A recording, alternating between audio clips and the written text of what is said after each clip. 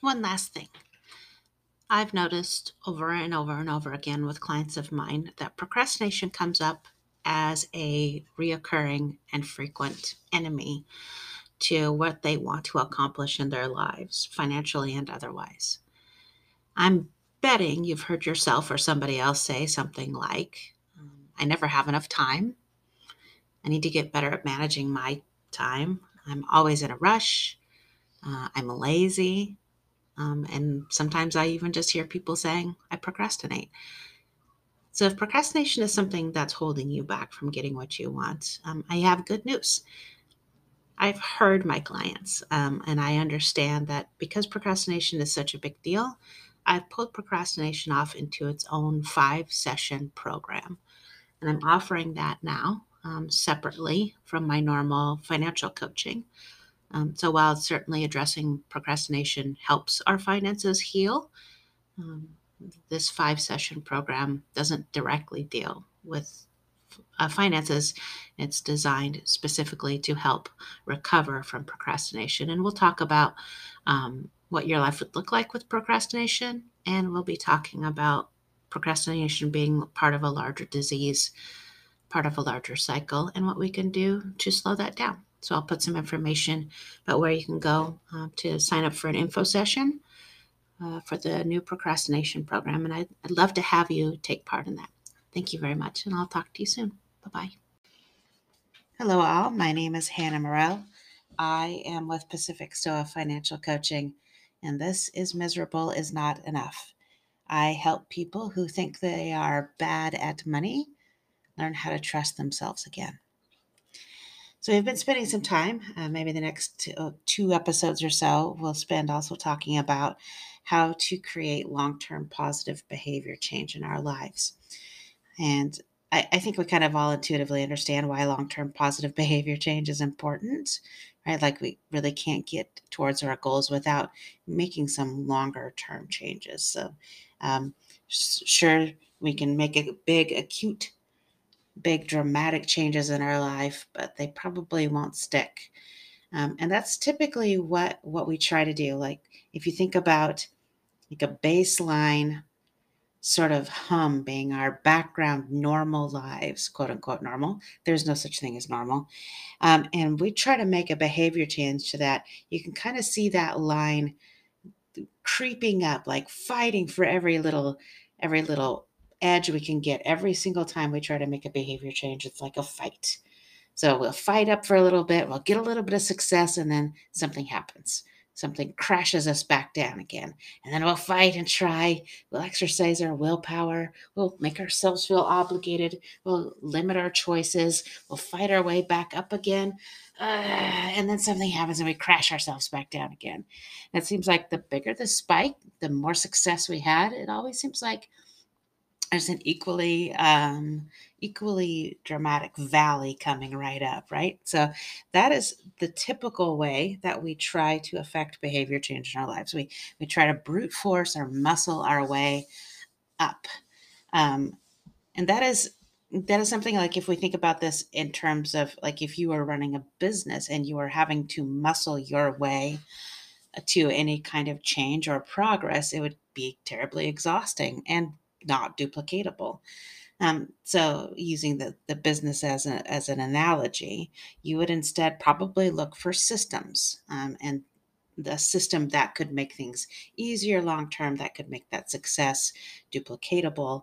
And that's basically all we're talking about here is we're talking about treating the behavior change that we want as the result of a system, and that system is our normal, our mean, our normal, the average way that we run our lives. So instead of viewing change in our normal, whether that looks like our lifestyle or just our lives, day-to-day lives are different, instead of that treating that as the result of a long-term behavior change, I kind of want to flip that on its head. So if behavior change is now the downstream result, if we walk upstream a little bit, let's take a look at that normal, whatever your normal life is, and see if we can instead change some things about your normal life to basically create the conditions for the change.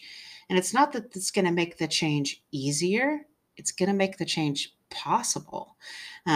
So instead of having to fight and brute force and willpower and force ourselves to any kind of long term positive behavior change, let's talk about three things that we can do upstream of that to make those long term positive behavior changes possible. So the first one is to change. Oh, by the way, this is going to involve some change. We're doing little behavior changes to get to the big behavior changes. So the first one is that you're going to change what you consume. And I don't just mean food, although I also mean food. I mean anything that you bring into your body: podcasts, radio shows, books, media, Facebook, Instagram, Twitter, anything that you bring into your five senses. You're looking for opportunities to change. And it doesn't have to be dramatic. And that's going to be something you'll hear me talk about all three of these things to change your normal. It doesn't have to be dramatic, right? It could just be you're just changing a little bit of how you consume. So let's say your goal, the long-term behavior change that you want is you want to build a routine of learning how to play the violin, right? So maybe you listen to podcasts or listen to radio shows. You listen to some classical music, right? On the radio. That's a fantastic long-term path. That's a fantastic thing that you can do to change your normal, just consuming music. Let's say your goal, the long-term positive behavior change that you want is that you want to clean your house for 15 minutes a day, right? You want to build that routine. Um, maybe the upstream thing that you could consume would be, I don't know, maybe read a book on organization, right? Maybe go to a meetup group, or maybe look for inspiration on Pinterest. Let's say your long-term behavior change that you want is you want to develop and evolve your own spending plan, your own budget. So something that you might consume might be I don't know, a podcast like this, maybe, but you might also consume other wonderful things, and also other podcasts and radio shows. That's complicated. I shouldn't have brought that up because there's some out there that are pretty bad and will just shame you. So maybe not those. Without mentioning too many names. So that's the first thing. Change what you consume, whether it's what you eat, what you're consuming as far as entertainment. Change what you consume. Second thing you can do to change your normal and make long-term positive behavior change possible is change who you associate with. And again, this doesn't have to be a dramatic change. Anecdotally, and this is purely anecdotal, I have no data to support this, it seems to be about the 26% mark. So pulling out my calculator here. So if you have 10 people that you're associated with on a regular basis and you want to change 26% of that, you want to like switch some people out, you only have to switch out 3 people. If you want to keep those 10 people, you just need to add in 4 people to reach that 26% mark. So I'm not telling you that you have to like disassociate with friends and family. I am saying that it may be time to bring in some people in your life who represent the new normal that you want. It doesn't mean that if you want to be a millionaire, you need to start hanging out with millionaires. That might not be a positive experience. I do mean that the violin example is a good one. If you want to learn to play the violin, takes lessons, right? You're hanging out, you're associating with someone who is living that life or who has experience with that.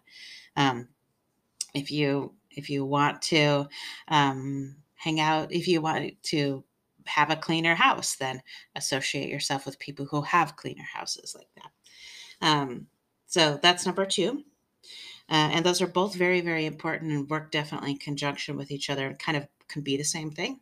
Like you can associate with me by listening to this podcast, which is consumption, but also by coaching, which could be counted as consumption, but also associating with me.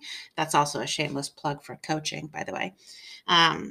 So those two are important, but not as important as the third one. And the third one is probably the make or break. You can get lots of results with those first two, but to effectively and permanently change your normal and make long-term positive change possible, you have to change how you talk to yourself. And that's hard. I appreciate that, like I'm saying, it sounds so easy. It's not. The way that we talk to ourselves, those conversations that we have with ourselves are very, very fast and very, very quiet. So even understanding how we talk to ourselves may be a bit of a challenge. That is something that takes some practice, and it takes a lot of observation and observation without judgment. And I'm willing to bet no amount of money that the way that you talk to yourself, especially when you're trying to enact some behavior change, is probably pretty negative. And sometimes that works, sometimes that doesn't. And if you remember back to the procrastination episodes, we talked about